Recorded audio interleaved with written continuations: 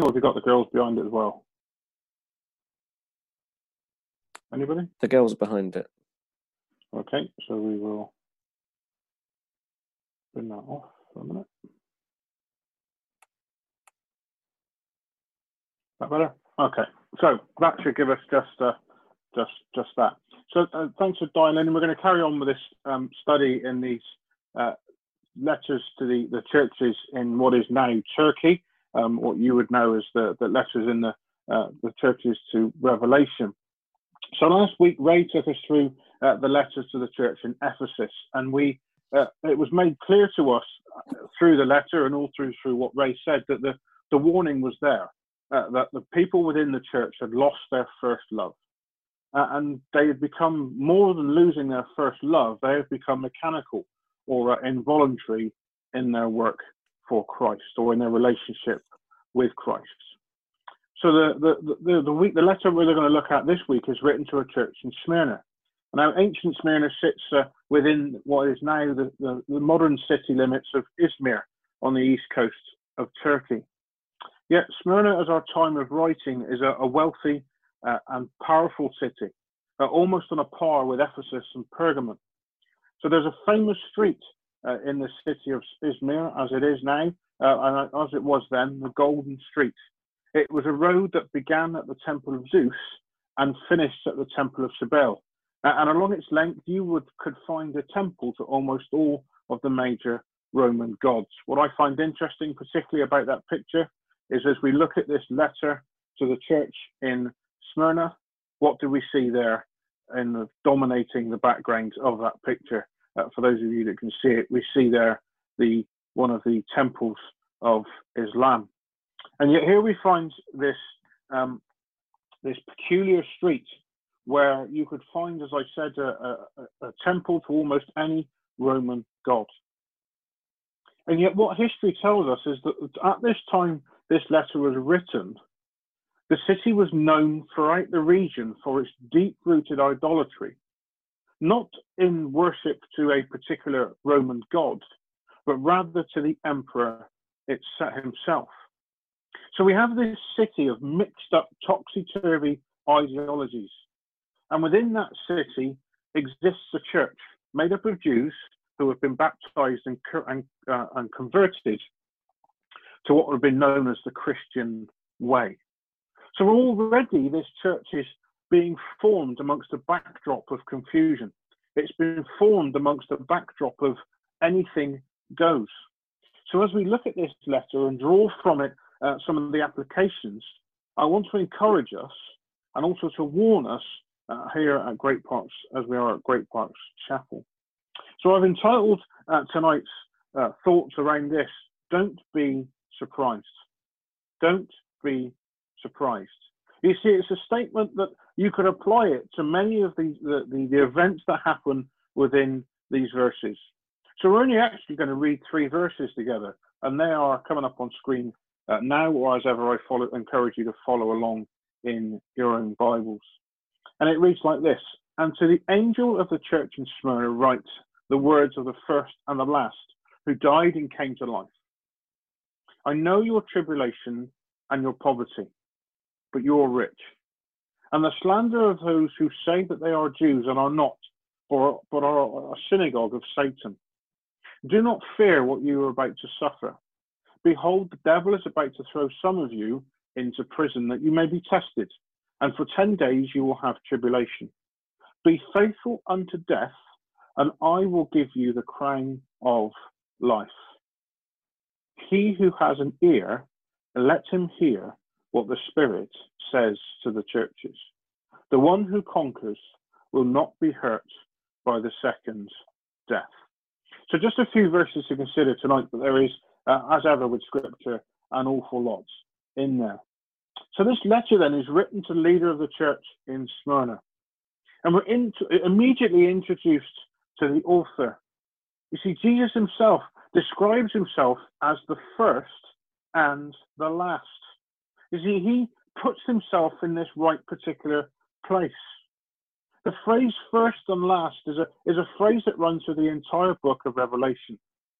Through the book, in the description of the first and the last, Jesus is claiming absolute deity. He is claiming that he existed before creation, and as the last, he is claiming he will remain after creation has ceased. So right at the beginning, we get Jesus in his proper place. You see, it's the authority by which this and the other 6 letters are written.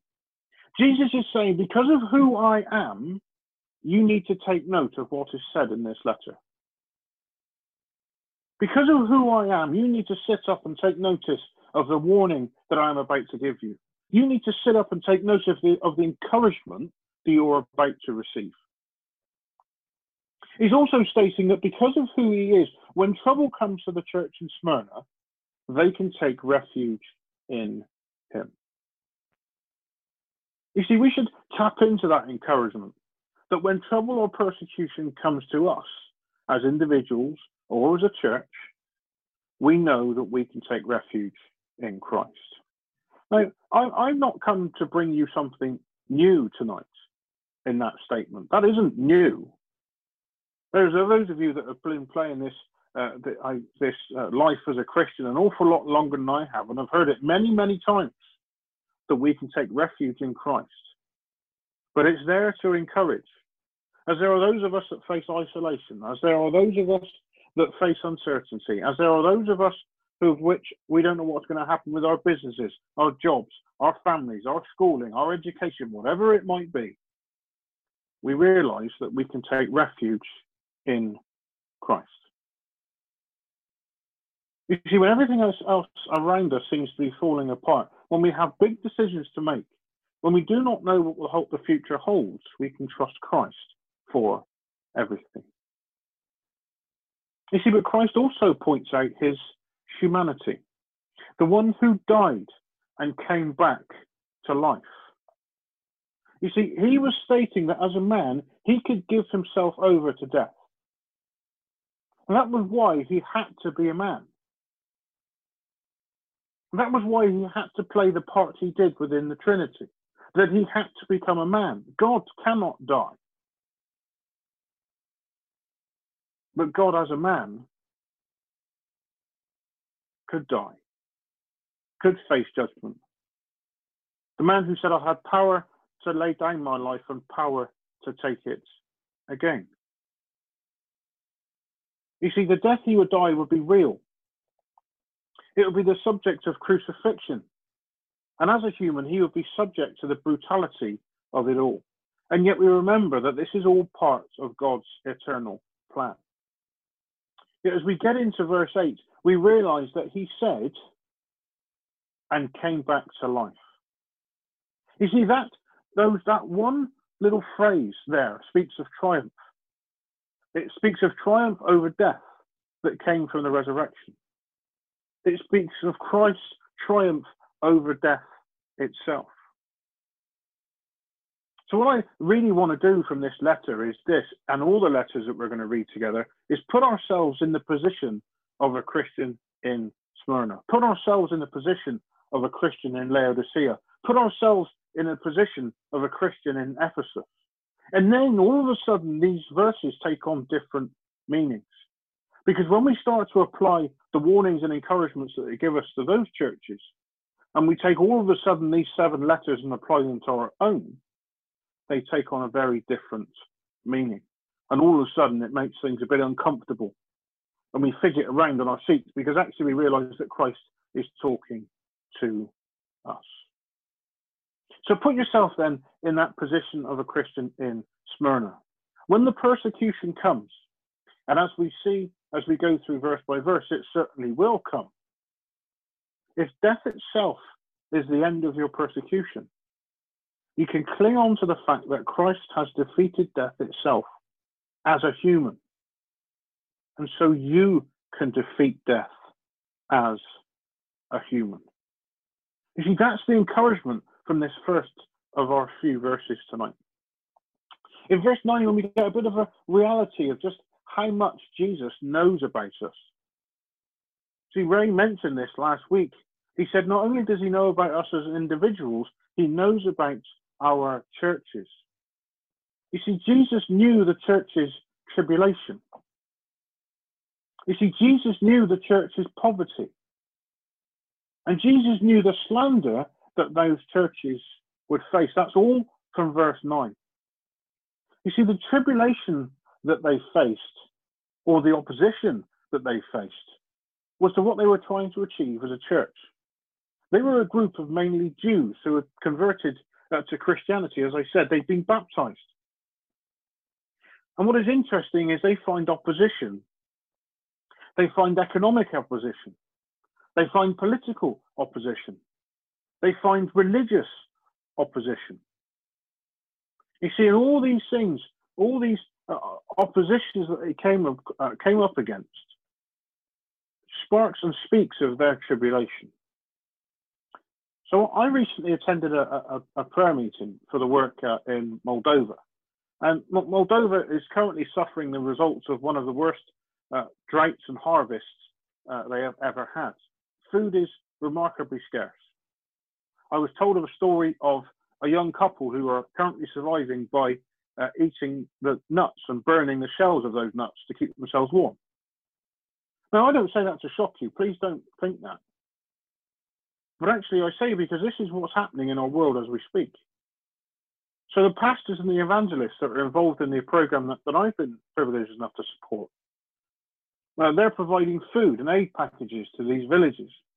And they're using that aid giving to share the gospel with all those people who receive the aid. And they are seeing salvation. So let's not get too cast down or despondent about it. Yet what is interesting about this is that this has caused absolute ruptions in the Orthodox Church within that country, who have said, and I quote, "It must be stopped immediately." These are people who call themselves Christians, who have seen this work, who have seen this idea of what it means to be a Christian, to support those who are poor and to support the widows.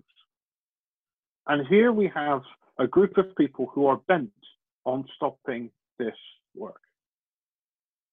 Remember I said there was nothing new? You see, it was this sort of pressure the church in Smyrna was under.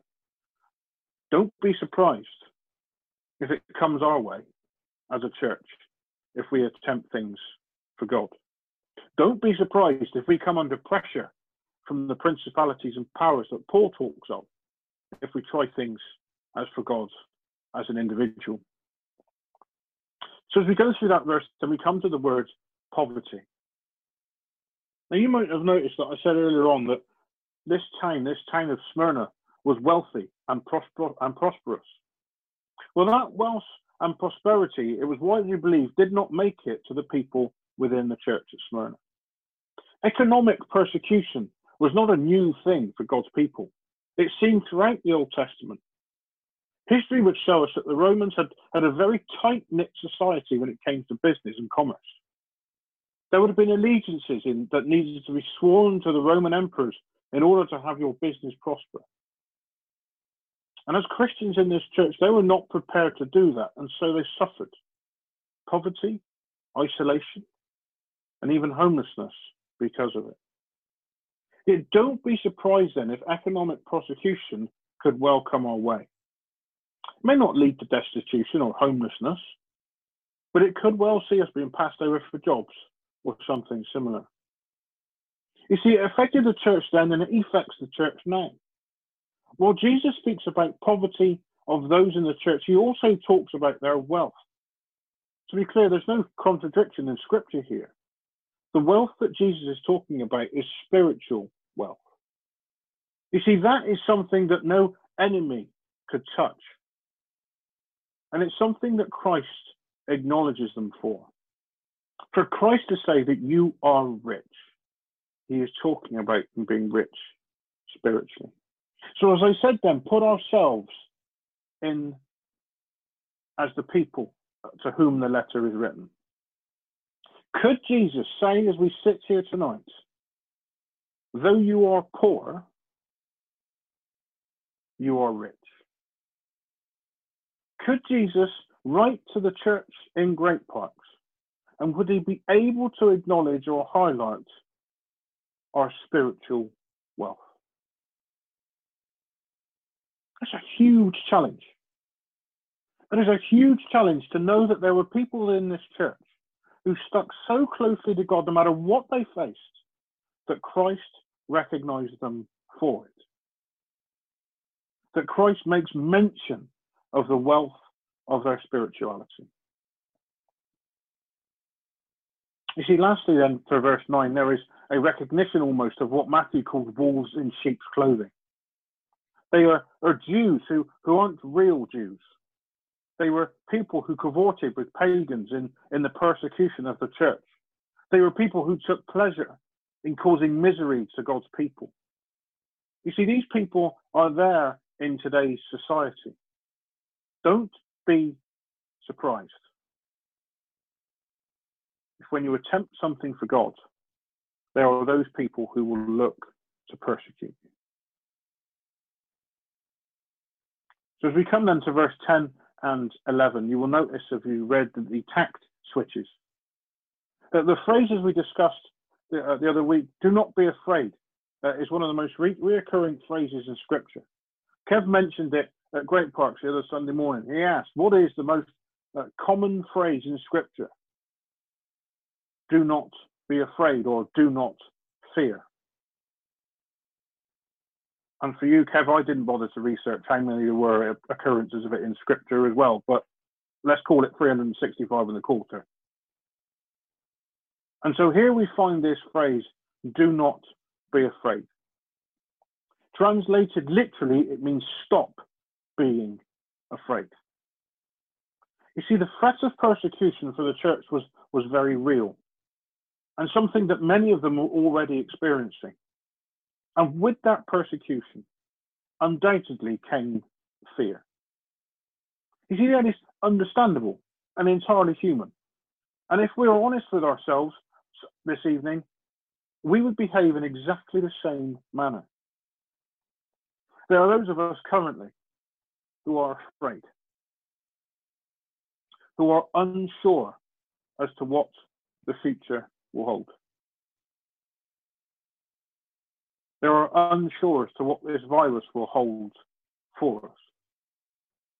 There are those of us who are isolating our homes and have been there since March, or thereabouts. We are afraid.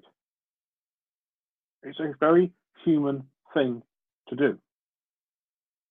There are those of us who are not afraid, who just, it's part of life and I trust God for it. And, you know, please, I'm not knocking those of you that are, by any stretch of the imagination. But the simple fact of the matter is this: the Word of God itself says, stop being afraid. You see, what Christ offers the church that is facing persecution is a hope and a glimpse. He is offering hope in persecution. You see, because what Christ does in verse 10 is show us the reason behind that persecution. And in that, I suggest he does it in 4 ways. The first is this: he offers insight as to who is behind it. He says the devil is about to. He reveals the satanic attack is behind the people's imprisonment. He tells them the length of their imprisonment.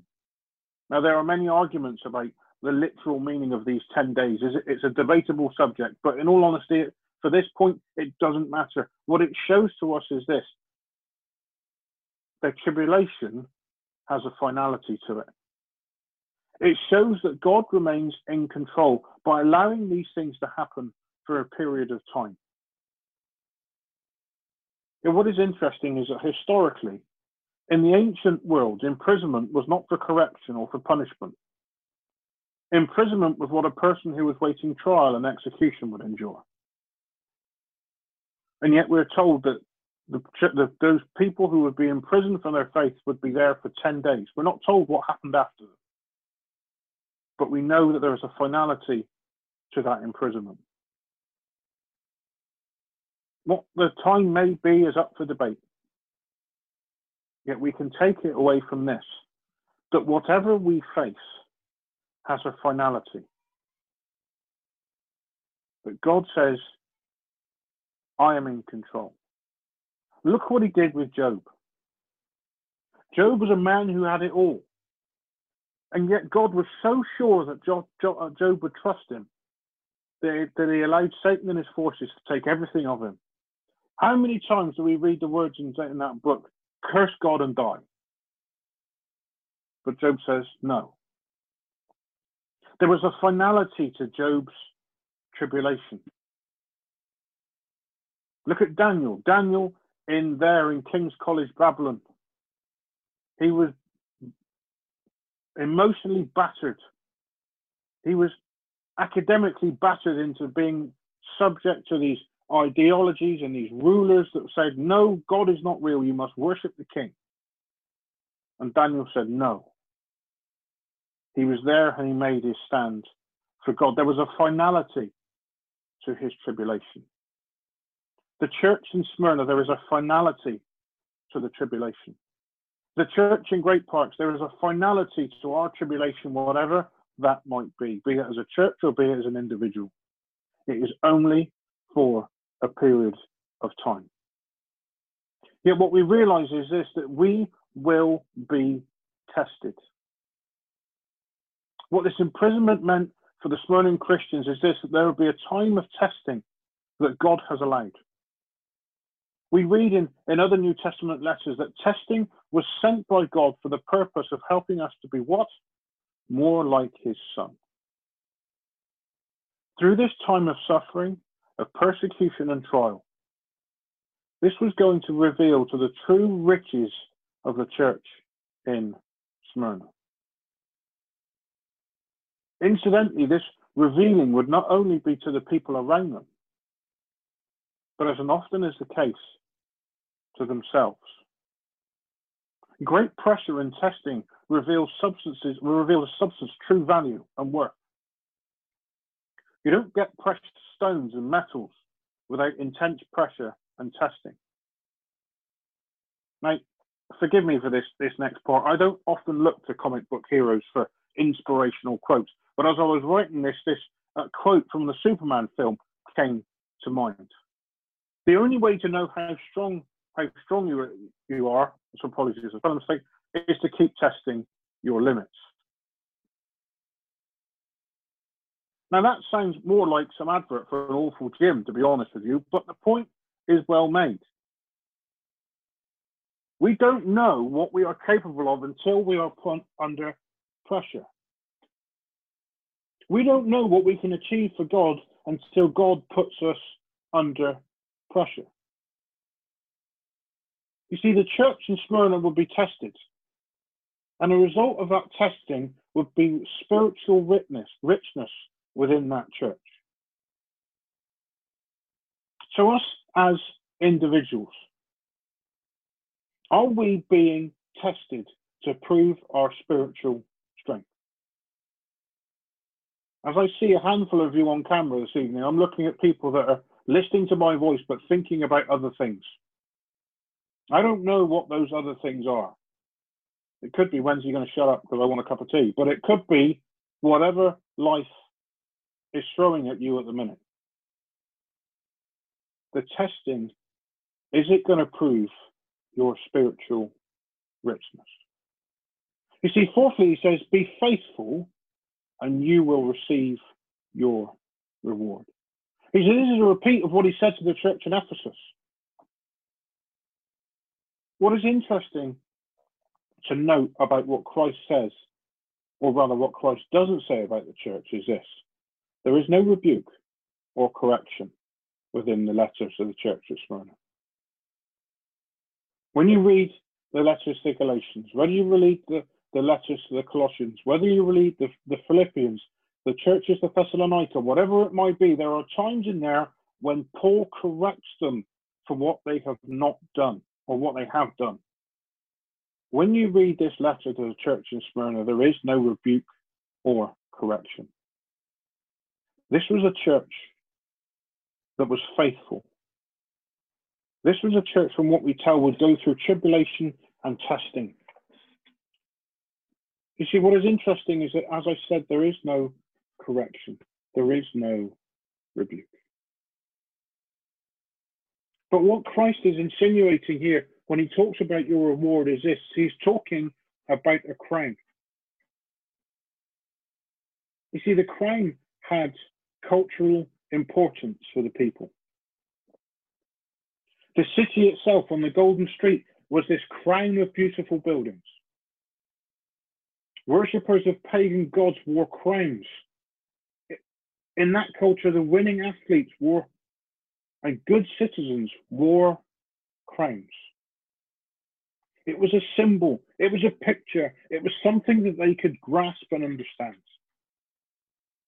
The crown, in this instance, would be recognizable by God.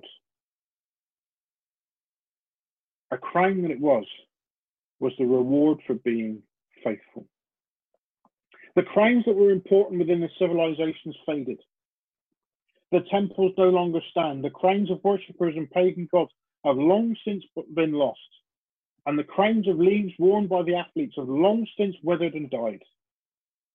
But the crowns of life given to those who are faithful, faithful unto death, will never spoil or fade, and are enjoyed by those who have long gone to glory. The crown, the reward for being faithful. You see, all these things point, as I said earlier on, put ourselves in this Smyrna church. Don't be surprised if testing comes to the church at Great Parks. The question is, when the test comes, are we going to face it head on? Will we as individuals, will we as a church be faithful and receive the crown of life? So finally, then we come to verse 11. And what we are presented with here is this, a well-used phrase by Christ. He who has ears, let him hear. Let us take hold of what this letter says. Let us take hold of what this letter says as we go into this week. Some of us are isolated. Some of us are struggling with whatever the world is going through at the minute. There are those who are anxious, afraid, and those who are even facing persecution. The letters, this letter that we're looking at tonight, just like it does to the other churches, speaks clearly as a challenge to us as it does to the church in Smyrna. We may face levels of persecution that in the future may shake the very foundations of our faith. There are many mentions in relation to the church in Smyrna of a man called Polycarp. So he was martyred for his faith. Yet he stood as an example of courage in the face of persecution. Martyrdom, as we speak tonight, is rife across the globe, and Christians are regularly punished or killed for their faith. We are called to be strong and courageous, even in the face of adversity. So as we go into this week, with all that possibility of persecution behind us, of all these ideas of the pressure that the church is under today, I want to leave you with this encouragement. The second part of verse 11 talks about the one who conquers. You see, that's us. We are the one who conquers. How do we conquer? Because we conquer through what Christ has done on the cross. That's us. We who live in the good of what Christ has achieved for us. And I leave you with what Paul said in Romans 8. What then shall we say in response to these things? If God is for us, who can be against us? He who did not spare his own son, but gave him up for us all, how will he not also, along with him, graciously give us all things? Who will bring any charge against those whom God has chosen? It is God who justifies. Who then is the one that condemns? No one. Christ Jesus, who died, more than that, who was raised to life, is at the right hand of God and is also there interceding for us. Who shall separate us from the love of Christ? Shall trouble, or hardship, or persecution, or famine, or nakedness, or danger, or sword? As it is written, for your sake we face death all day long. We are considered as sheep to be slaughtered. No. In all these things, we are more than conquerors through him who loved us. For I am convinced that neither death nor life, neither angels nor demons, neither the present nor the future, nor any powers, neither height nor depth nor anything else in all creation will be able to separate us from the love of God that is in Christ Jesus our Lord. Let's pray. Father, we thank you for this incredible letter tonight. We realise that it was written to a church under pressure. It was written to Christians who were under pressure. It was written to Christians who existed in a world of confused ideologies, of confused religion, of paganism. And yet, Lord, we realise that the world hasn't changed. And Lord, your message hasn't changed. Father, help us to be faithful. Help us to be encouraged. Strengthen us, we pray, Lord, as we go into this week, whatever it may face. Lord, we thank you that nothing can snatch us from your hand. And that, Father, there is nothing that the world can do